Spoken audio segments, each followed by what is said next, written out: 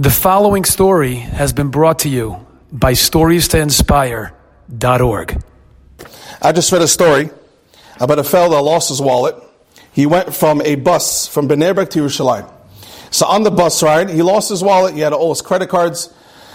But unfortunately, usually the bus companies, you're able to track it. You call them up, they have a lost and found section. But this bus was a borrowed bus from a different company and a different bus station.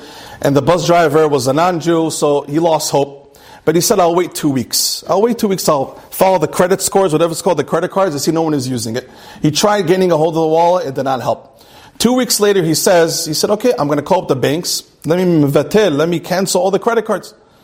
But then he realized, he felt very dumb, as they say. He called this guy and this guy, he tried this askan. He didn't even daven to Hashem to help him find the wallet. He says, how could it be?